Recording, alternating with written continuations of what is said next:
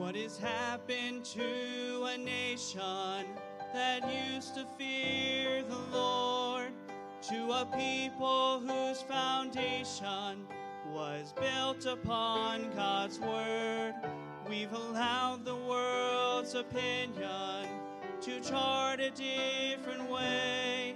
But it's time the Church of Jesus Christ should boldly stand and say, God's word will stand against the raging tide of those who criticize and work their evil plans. God's word will stand against the gates of hell with power to prevail in the hearts of men. God's word will stand.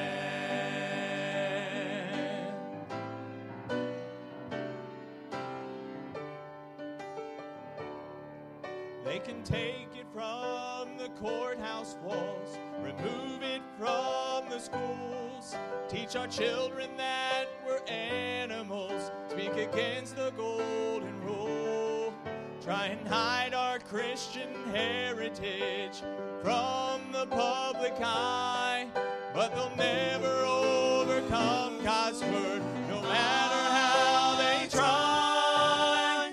God's word will stand against the raging tide of those who criticize and work their evil plans. God's word will stand against the gates of hell with power to prevail in the hearts of men. God's word will stand. It is forever settled to evermore endure. Is the only way a sinner's heart could ever be made pure. God's word will stand against the raging tide of those who criticize and work their evil plans. God's word will stand against the gates of hell with power to prevail in the hearts of men. God's word will stand. God's word will stand. God's word will stand.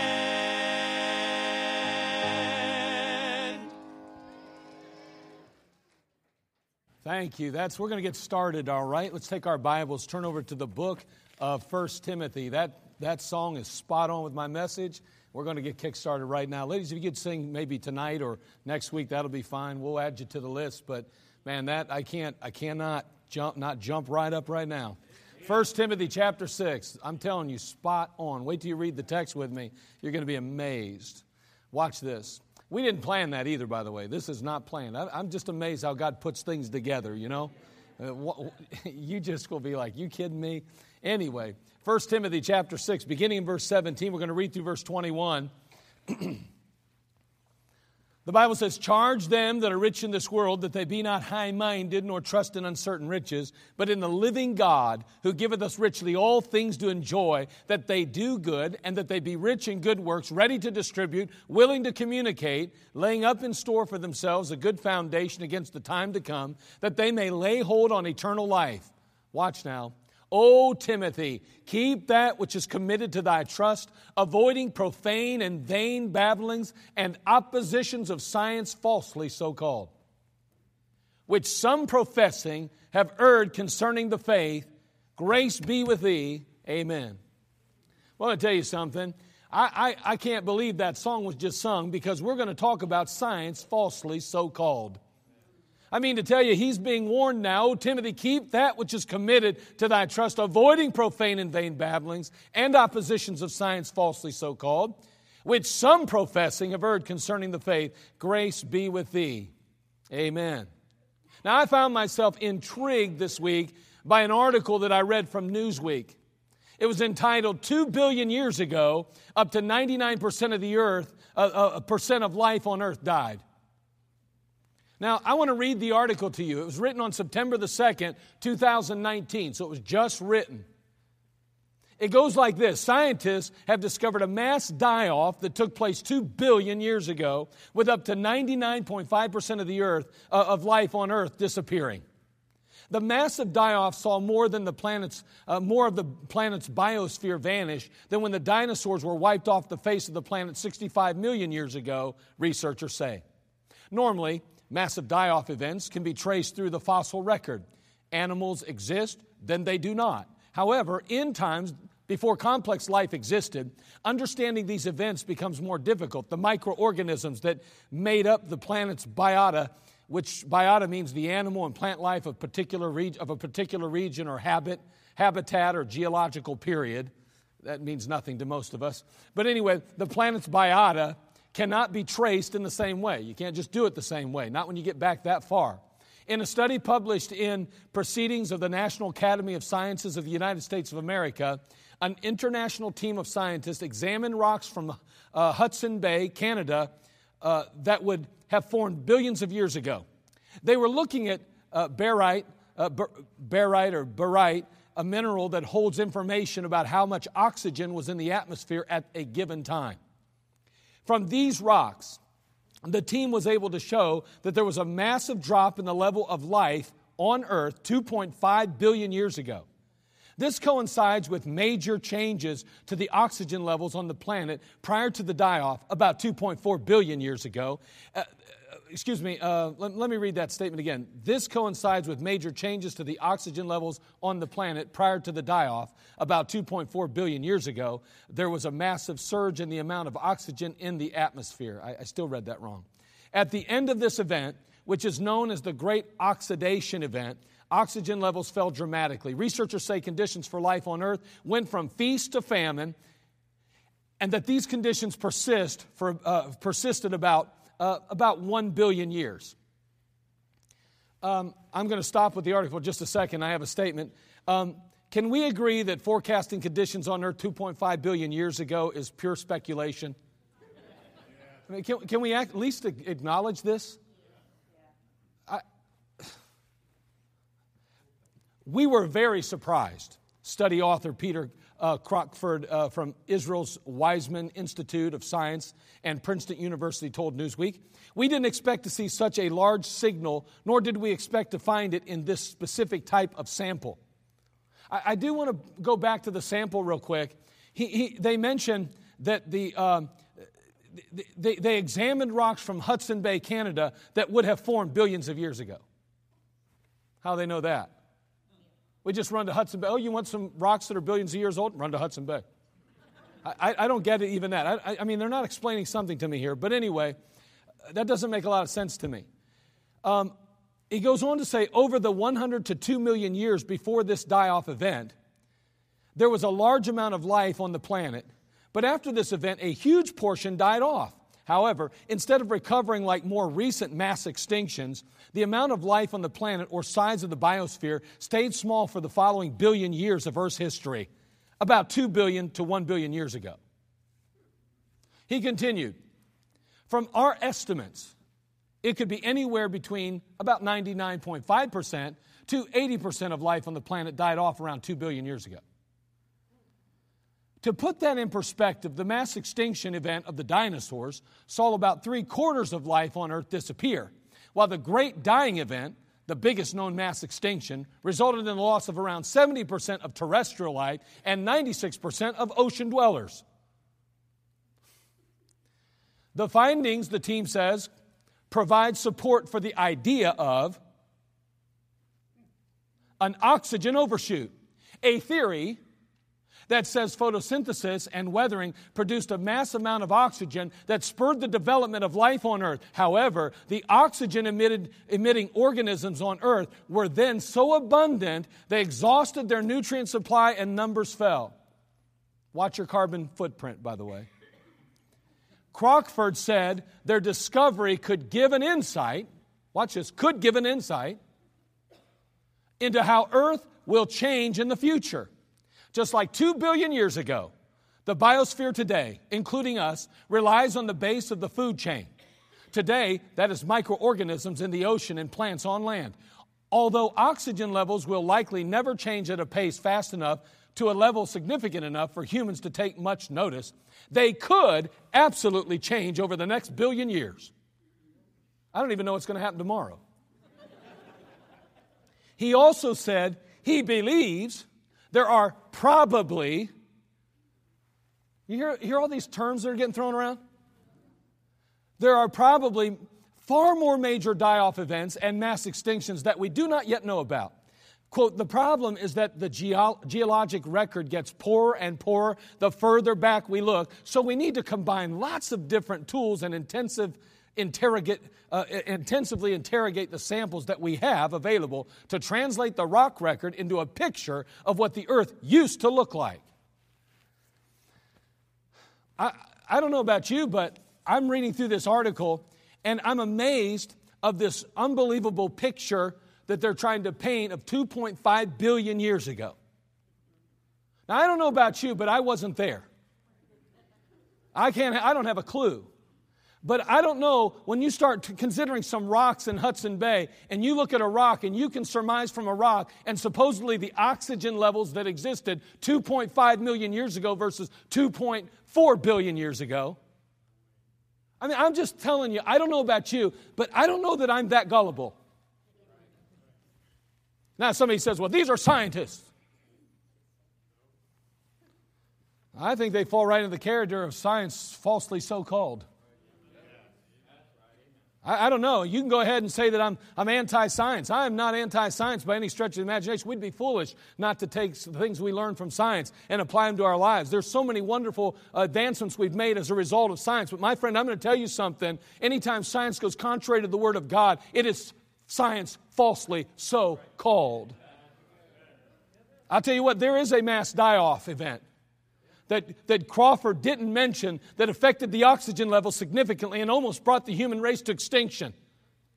It's called the flood, and it happened 4,300 years ago. O Timothy, keep that which is committed to thy trust, avoiding profane and vain babblings and oppositions of science so-called, falsely so-called, which some professing have heard concerning the faith. Grace be with thee, amen. On August the 22nd, 2018, there was an article that was entitled, Scientists Confirm Crystal as Oldest Piece of Earth's Crust. Sarah Pruitt wrote this article, and she goes on to say, researchers have confirmed that a tiny gem found in Western Australia is the oldest known piece of Earth, dating back some 4.4 billion years. Their findings, published this weekend in the journal Nature Geoscience, confirmed that the crystals were in fact formed some 4.4 billion years ago, only 100 million years after Earth itself formed in a molten ball of rock. Measuring only 200 by 400 microns, about twice the diameter of a human hair, the crystals might not look like much to the naked eye, but their advanced age strongly suggests that Earth may have formed a continental crust much earlier than scientists previously believed. If this is true, and temperatures were low enough, once the crust formed, the planet might have been able to sustain liquid water at its surface, and maybe even to sustain life far earlier than previously thought. Are you hearing the terms that are being thrown around? As Valley told Reuters, we have no evidence that life existed then. We have no evidence that it didn't. But there's no reason why life could not have existed on Earth 4.3 billion years ago. You know what? It's pretty impressive how scientists are able to create this detailed picture of Earth 4 billion years ago. You know, I don't know about you, but I'm extremely disturbed by it. And you say, why are you so disturbed by it? I'll tell you why. Because there is a generation that has bought into the lies that science is sharing. Science without God. Science without the Bible. Science without truth. Or so-called science. I want to debunk the idea that it's even science that's being exhibited here. Science by definition is this. Science by definition deals with what can be observed, tested, measured, and investigated by empirical means. That's what science is. Therefore, scientific data, by definition, are facts that can be demonstrated by controlled and repeatable experiments that always yield consistent results then. Now, I believe that we can pretty much all agree that the beginning of the universe, by its very nature, falls outside the realm of scientific investigation. I don't think anybody's going to observe that. I don't think anybody was there. I mean, you can go ahead and we can mix it up any way we want. We can turn it on its side. We can flip it upside down. But I'm going to tell you something. For somebody to tell me what took place 4.4 billion years ago because they found a little crystal and somehow believed that it has some kind of oxygen level or some kind of some kind of genetic mark that says it was created, that it came into existence right after molten rock turned into the earth. I'm going to tell you something. I don't have much faith in that. Maybe you do, but I don't. I'm sorry. I just can't wrap my mind around something that happened 4.4 billion years ago. I'm just kind of wondering, where did that molten rock come from?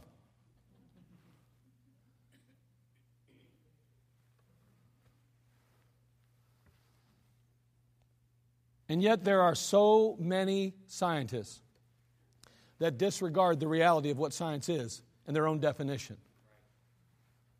Jerry Coyne is known for publicly criticizing religion. He's often cited with atheists such as Richard Dawkins and Sam Harris. He's the author of the book Faith versus Fact, Why Science and Religion Are Incompatible. He sums up biological evolution succinctly by saying this. He says, life on Earth evolved gradually, beginning with one primitive species, perhaps a self-replicating molecule, perhaps. Perhaps a self-replicating molecule that lived more than 3.5 billion years ago. It then branched out over time, throwing off many new and diverse species. And the mechanism for most, but not all, of evolutionary change is natural selection. I'm going to tell you something. I'm just going to make a statement. I'm not trying to make enemies. I'm not going to stand and argue or debate this with you. But I'm going to tell you, I'm not understanding why we're so worried about global warming if the strong survive and it makes us better in the end when the weak die off. Isn't that part of evolution? The strong survive? Maybe the earth wants us to go into another direction.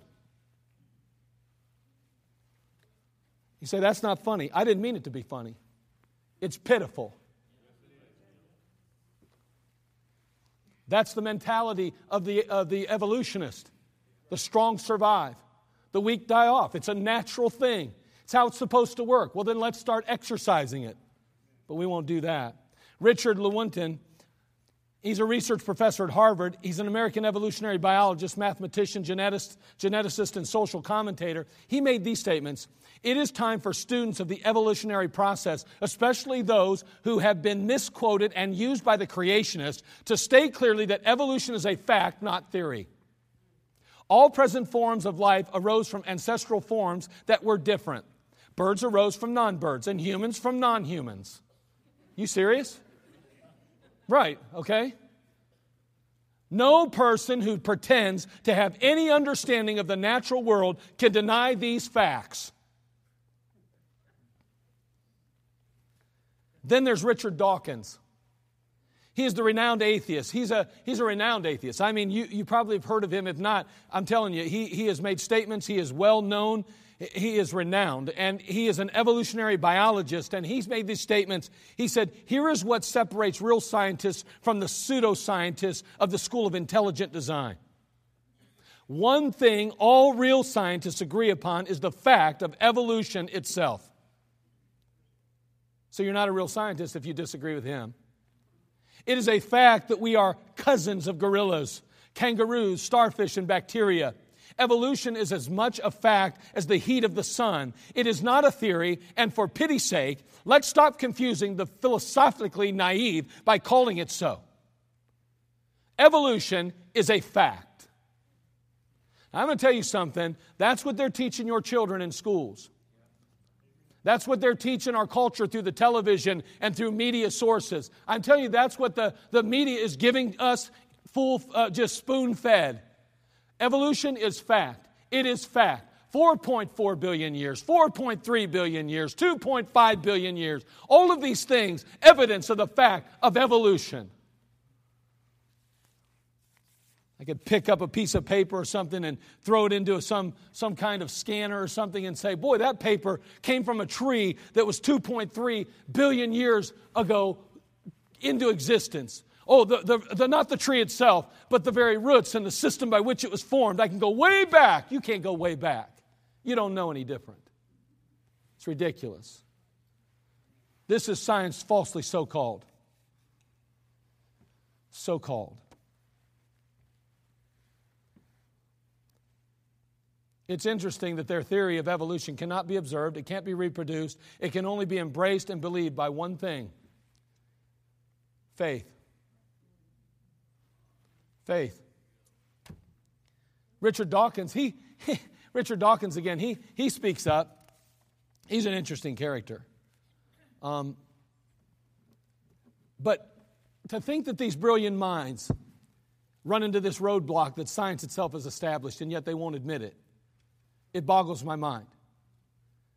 They can't, again, create experiments that can be controlled or repeated in any way or that have consistent results.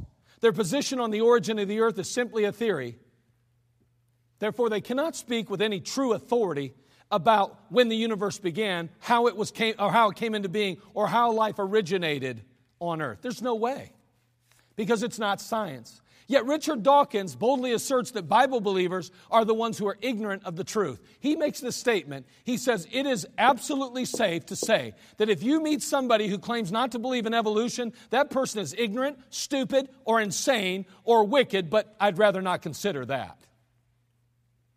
I don't know about you, but if we talk about how words are offensive. If I was going to be offended, which I'm not because I expect it out of an unbeliever. He's a professed atheist. But if I was to take offense to something, I think I would be taking offense to the fact that he called me ignorant, stupid, and insane. And even particularly or possibly wicked. All because I don't agree with him on his position on evolution. So this is the way that highly evolved human beings respond to those who are not in agreement with their opinions then. How inconsistent.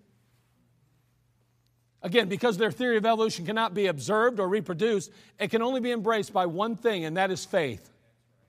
See, the truth is that every evolutionist stands firmly on the same ground that you and I stand on this morning. Faith. The truth is that they have their faith. They just despise yours and mine. Oh, they got their faith. They just don't like my faith. 1 Timothy says, O Timothy, keep that which is committed to thy trust, avoiding profane and vain babblings and oppositions of science falsely so called, which some professing have erred concerning the faith. Grace be with thee, amen. Again, the apostle is pointing out that there are those who have bought into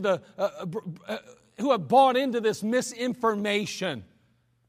Information that's being paraded as being fact.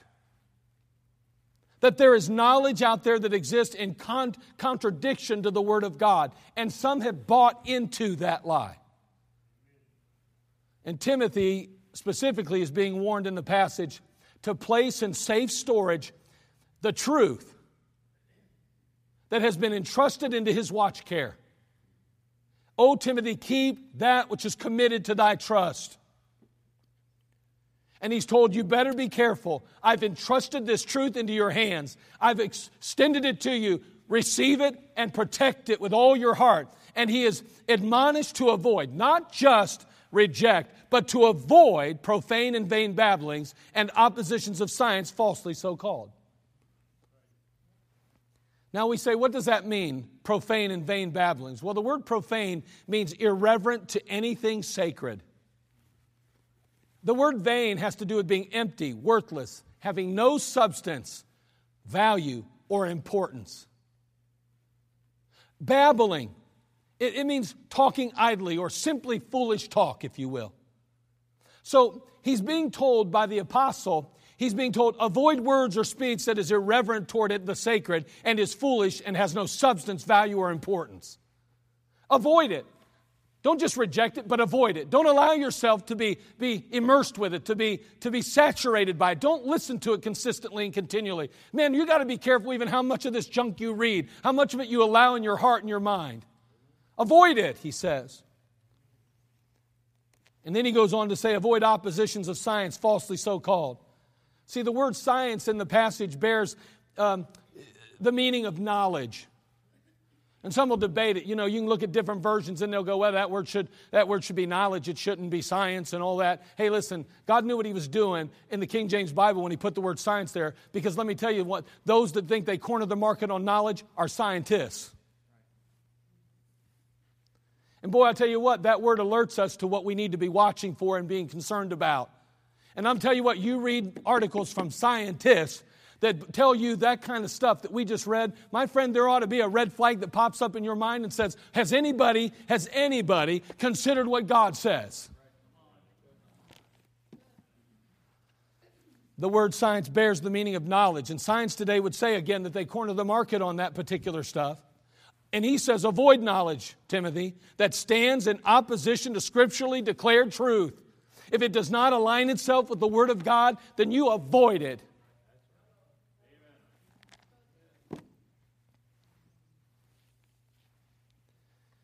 And he goes on to say, any knowledge that opposes the Word of God is no knowledge at all, and is knowledge falsely so called.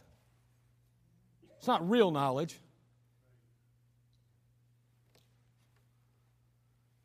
And so Paul, in essence, is saying to Timothy, his son in the faith, he's saying, I have entrusted the truth, this word into your watch care, these principles into your watch care, these statutes into your watch care, and you need to be very careful not to allow anyone or anything to disturb, diminish, dissect, divide, dilute, or destroy the truth. You better be careful, Timothy. You got to avoid the irreverent and foolish teachings that masquerade as real knowledge, but are really science falsely so called.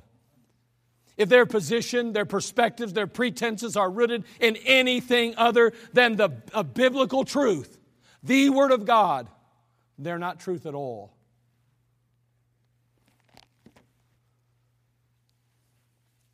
Sadly, the Apostle Paul mentions that there have been many that have been deceived or even departed from the faith as a result of this science falsely so called, these profane and vain babblings. You know, there's much we can learn from science. I'm not going to debate that. I wouldn't argue it.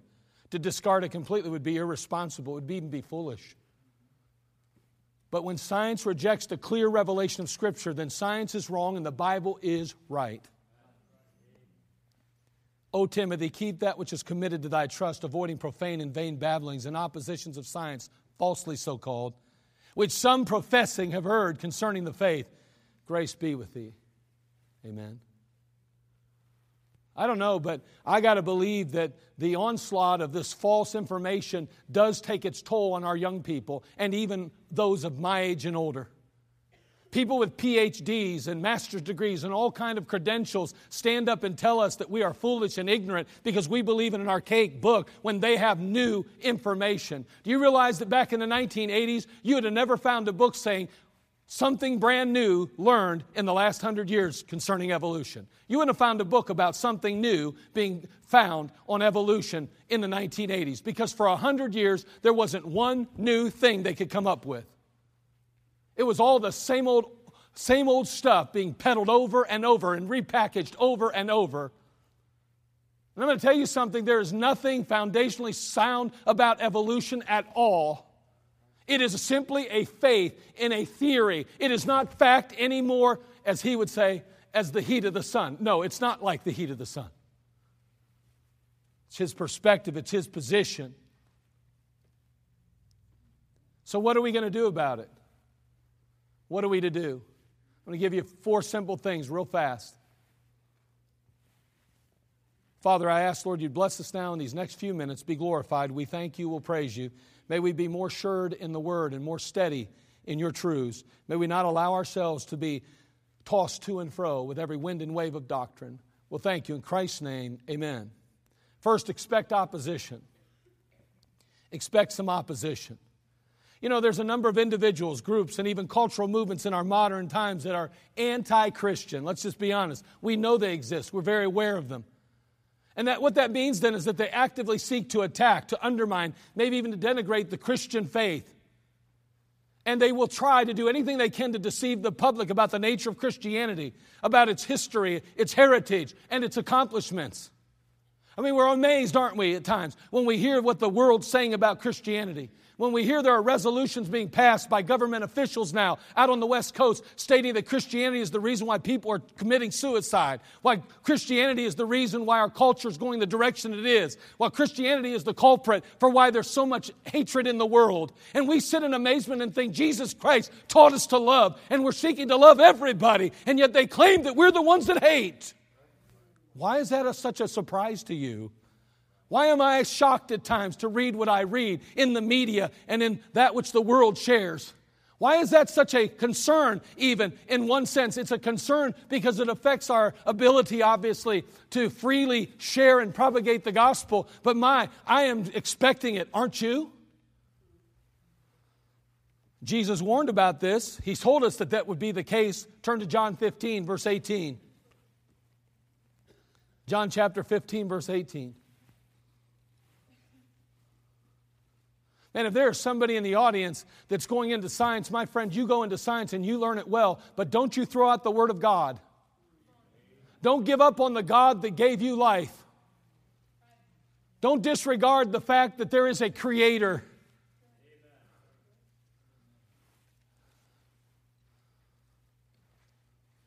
It's an amazing thing. Back in the 1800s, 1700s and before, for the most part, almost exclusively, even scientists believed in the Creator God. We just got so smart and we evolved so much that we figured out we didn't have Him anymore. He doesn't exist. We didn't have to obey Him any longer because He's not there really. We're that smart. We got rid of God. John 15, 18 through 20 says, expect opposition is going to happen. Jesus said, if the world hate you, you know that it hated me before it hated you. If you were of the world would love His own. You say, why are they so nasty? Why are they so mean? How come they're so vindictive sometimes? Because they hate us. They hate what we stand for. They hate who we believe in. They hate that we have a set of rules and standards written out in the Word of God that say there's some things that never change. They don't like that because they want to write their rules. And we keep saying you can't rewrite the book. You can't rewrite humanity. God has already distinguished and outlined what God wants for humanity. And they hate that. Trying to rewrite what marriage is. They're trying to rewrite what gender is. They're trying to rewrite everything today. My friend, there's no rewriting what God has put in stone. And yet that's why we're so hated and despised, because we stand between them and their objectives. He goes on to say, if ye were of the world would love His own, but because you're not of the world, but I have chosen you out of the world, therefore the world hateth you. We don't talk much about these things today. Remember the word that I said unto you? He goes, the servant is not greater than his Lord. If they have persecuted me, they will also persecute you. If they have kept my sayings, they will keep yours also. Boy, it's important that we understand we can expect opposition. That way we're not floored by it when it happens. That way we can at least face it and go, you know what, I expected that. And I'll be honest with you, I'm not nearly caught off guard. I'm not nearly as quick to respond in a negative light when I'm expecting it. Listen, you throw a punch at me when I'm looking at you and expecting it, it's totally different. I'll react totally different than if my back's to you and you sucker punch me.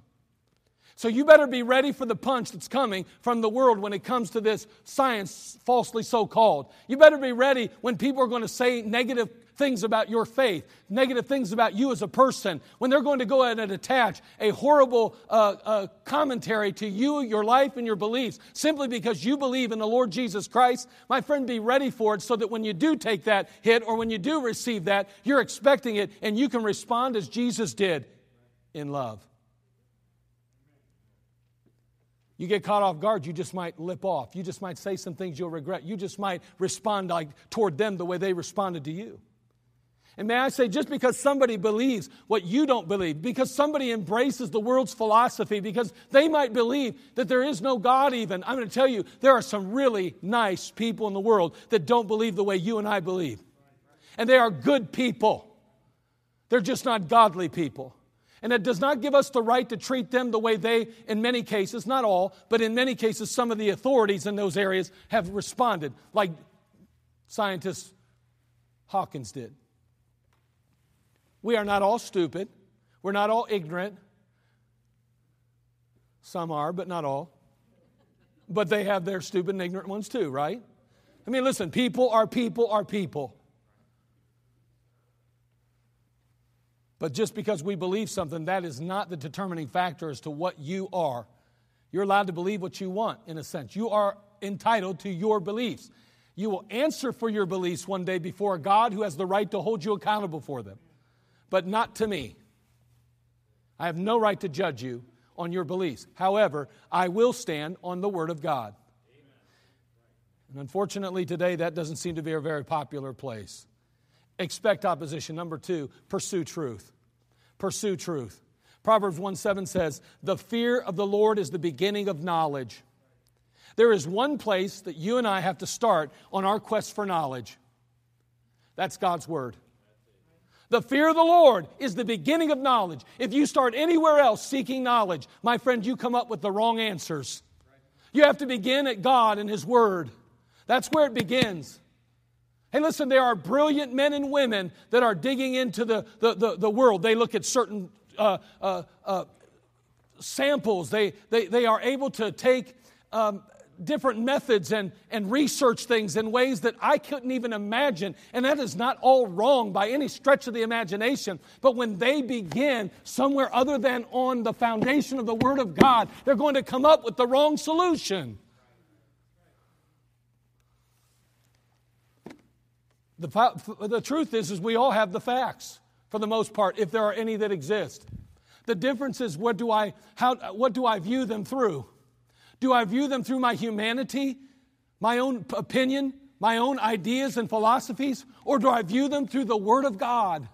If this is my filter, I come to the proper answer when I see the facts. If I do not, then it comes to the wrong answer because I'm seeing them through my humanity, my carnality, my flesh. It's not really surprising that science without God continues to come up with the wrong answers, because they do not regard God and His Word as an authority or as a filter. Pursue truth, though. You continue to stay in the Word of God. You continue to stay faithful in the house of God. You continue to allow God and His Word to saturate your life. And in doing so, you will find knowledge and much more. Number 3, not only expect opposition, pursue truth, but respond in love. We noted this just very briefly, but turn to Ephesians chapter 4, verse 14, please. One of the great temptations is to lash out at people the way they lash out at you. If somebody calls you a name, the first response in our flesh is to lash out and call them a name. If somebody hits you, the first thing you want to do is probably hit back, so to speak. You kind of respond, you knee-jerk reaction. But I'm going to tell you something, biblically and scripturally, we do not have a right to respond in our flesh to anybody, no matter how horrible they treat us. The reality is that God says to love our enemies, to do good than hate you, to pray for them which despitefully use you and persecute you. Notice what He says here in Ephesians 4, 14 and 15. That we henceforth be no more children tossed to and fro and carried about with every wind of doctrine, by the sleight of men and cunning craftiness whereby they lie in wait to deceive. We could have taken that verse and dropped it right in pursuing truth, couldn't we? So that we're not always swayed. Oh, well, there's a new study that came out. Oh, maybe they're right after all. Maybe God's Word is wrong. Maybe I should rethink my position. No, you stay strong on the Word of God.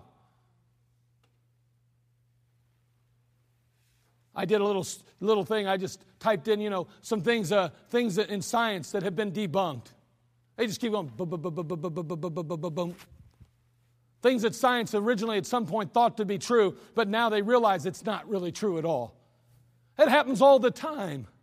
And there are studies that are being done now that are being peddled to you and I as being fact, when in reality, 5 years from now, 10 years from now, another study will take place and they'll debunk what they said was fact. But can I tell you there's something that never changes?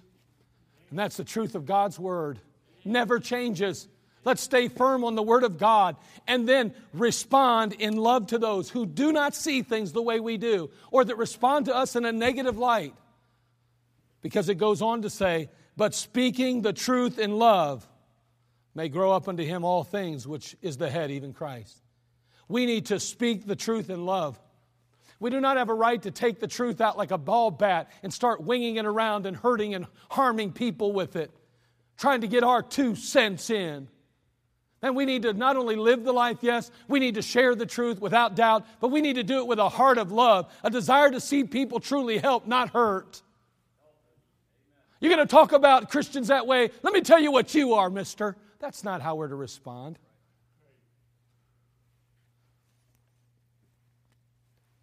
Expect opposition, pursue truth, respond in love, and finally, stand firm. Just stand firm. He says to Timothy, keep that which is committed to thy trust. Man, I've taken this truths, the Word of God that was given to me, Timothy, and I have now extended them and handed them to you. Keep them in trust. Keep them close to your heart. Keep them secure. Don't allow the world to dilute those truths. Because you're going to have to pass them down to the next generation, and if you fail to do that properly before long, there'll be no truth left.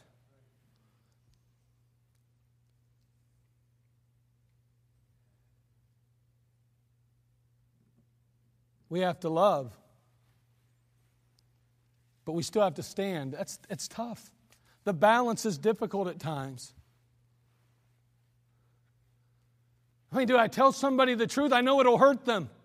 There are times we have to share the truth, but how we share that truth determines whether we're right with Him or not.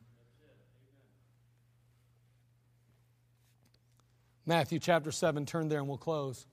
Matthew 7, 24 through 27.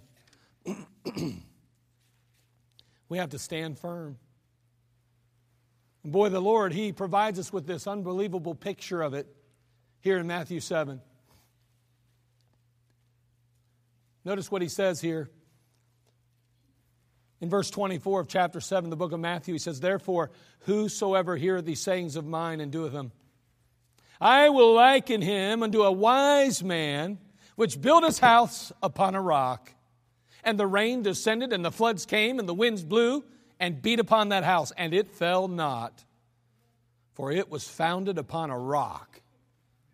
And every one that heareth these sayings of mine and doeth them not shall be likened unto a foolish man, which built his house upon the sand. And the rain descended, and the floods came, and the winds blew, and beat upon that house, and it fell. And great was the fall of it. The pictures of one that builds his life, his belief system, his eternal future on the rock, the Lord Jesus Christ, a firm foundation. The Word of God. And he or she says, I am going to build my life on the truths and the statutes and the commandments of the Word of God. I'm going to build my life on what God's Word stands for and says. I'm not going to allow the world to dictate and determine where I stand or how I stand or whether or not I stand. I'm going to stand on this book no matter what. And boy, the rains are going to come. The storm in your life will come, whether it's from others around you, whether it's internally, whether God Himself permits some things into your life or not, but one way or the other, you're standing firm on the Word of God, and you're fixed on that Word, and you're not allowing anything to shake you from it. And because of that, you have answers, you have hope, and you have eternal life, and you know that this isn't all there is. And you come to the right conclusions because you started at the right place. But then there's that other that is building on sand. And that sand won't hold up when the storm comes. That sand will give way under their feet. They'll find themselves no longer on sturdy ground, although it may appear to be sturdy at first. That rain and those storms and the onslaught will ultimately cause that to begin to start to loosen, and their feet will begin to sink. And what they thought was firm and what they thought was fact and what they thought was true won't be in the end. And they'll stand before God and give an account of what they did with Him and what they did with His Word and what they did with the truth of God. And they'll have to admit that they threw it away, that they willingly were ignorant of these things. And they'll be taken in the storm, lost forever. What are you building your life on today? Sinking sand or a solid rock?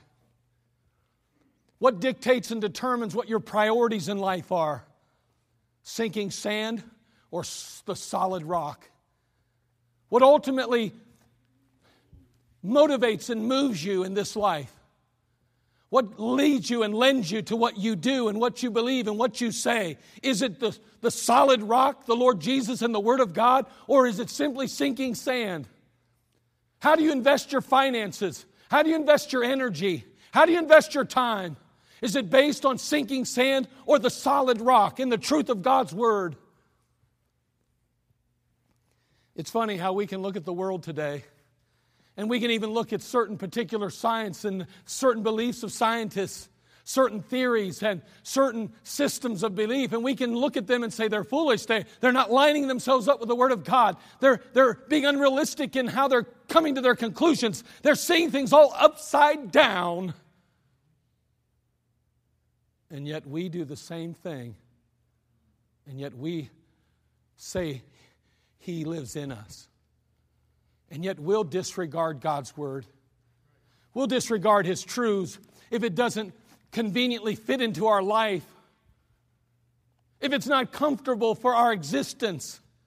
We'll disregard it and say, well, I'm not going to apply that truth. I'm not going to live according to that reality. I'm going to go ahead and jump back on some sinking sand for a while. Now, you don't think it's sinking at the time because it feels pretty sturdy under your feet. But my friend, I promise you, if it's not built on this solid rock, the Lord Jesus and the Word of God, you will find it sinks. It won't stand the test of time. May God help us. I don't know, do you know Christ is your Savior today? Can you say beyond a shadow of a doubt, I know that if I died, I'd be in heaven today? Not because I'm good enough, not because I have something to offer a holy God, but because simply I've trusted in Jesus, His Son, who lived a sinless, perfect life for me. And I'm putting my faith in Him and I'm trusting Him, not only to wash me clean, but to take me to heaven one day. Only Jesus am I trusting in. Or would you say, I can't say that for sure. I've never settled that. I don't know that I believe everything that people say. I don't know that I even believe in evolution. I do believe there's a God in heaven. But have you taken the time to put your personal faith and trust in His Son, who is the only way, the only truth, and the only life? Maybe you've never been saved. You've never trusted Christ. You've never settled your eternal soul salvation. You couldn't say, I know for sure heaven's my home one day. I want you to know you can know that before you leave today. Because once again, this is a firm foundation, and its truths hold true not just today, not just tomorrow, but for eternity. And there are promises in this book, the Word of God, that can give you comfort and confidence that your soul is settled, that your eternal life is secure in Christ. Trust Him today. Don't stand and live your life on sinking sand. Build it on the solid rock. O Timothy, keep that which is committed to thy trust. Avoid profane and vain babblings and oppositions of science falsely so called, which some professing have erred concerning the faith. May we not err. May we not fall. May we stand for Him and His truth and His Word. Father, we thank You again for all You do for us. We need You now today. We just pray, Lord, if there be any that are without Jesus Christ, that they would settle their soul salvation, that they would consciously choose to receive and accept Jesus and knowing and understanding that He only can save them. It won't be turning over a new leaf. It won't be doing a good deed. It won't even be going to church or reading their Bible and praying. It'll simply be Jesus Christ. And anything else that they do will just be simply out of a gratitude and a thankfulness for what You've already done. Oh, help us to realize that Jesus is the way, the only truth, and the only life. And Lord, for the believer today, may we not be as guilty as those that sometimes we so easily can point out as being in error. But may we stand firmly on this book too, even when it's uncomfortable and inconvenient. Well, thank You in Christ's name. Amen. Let's all stand.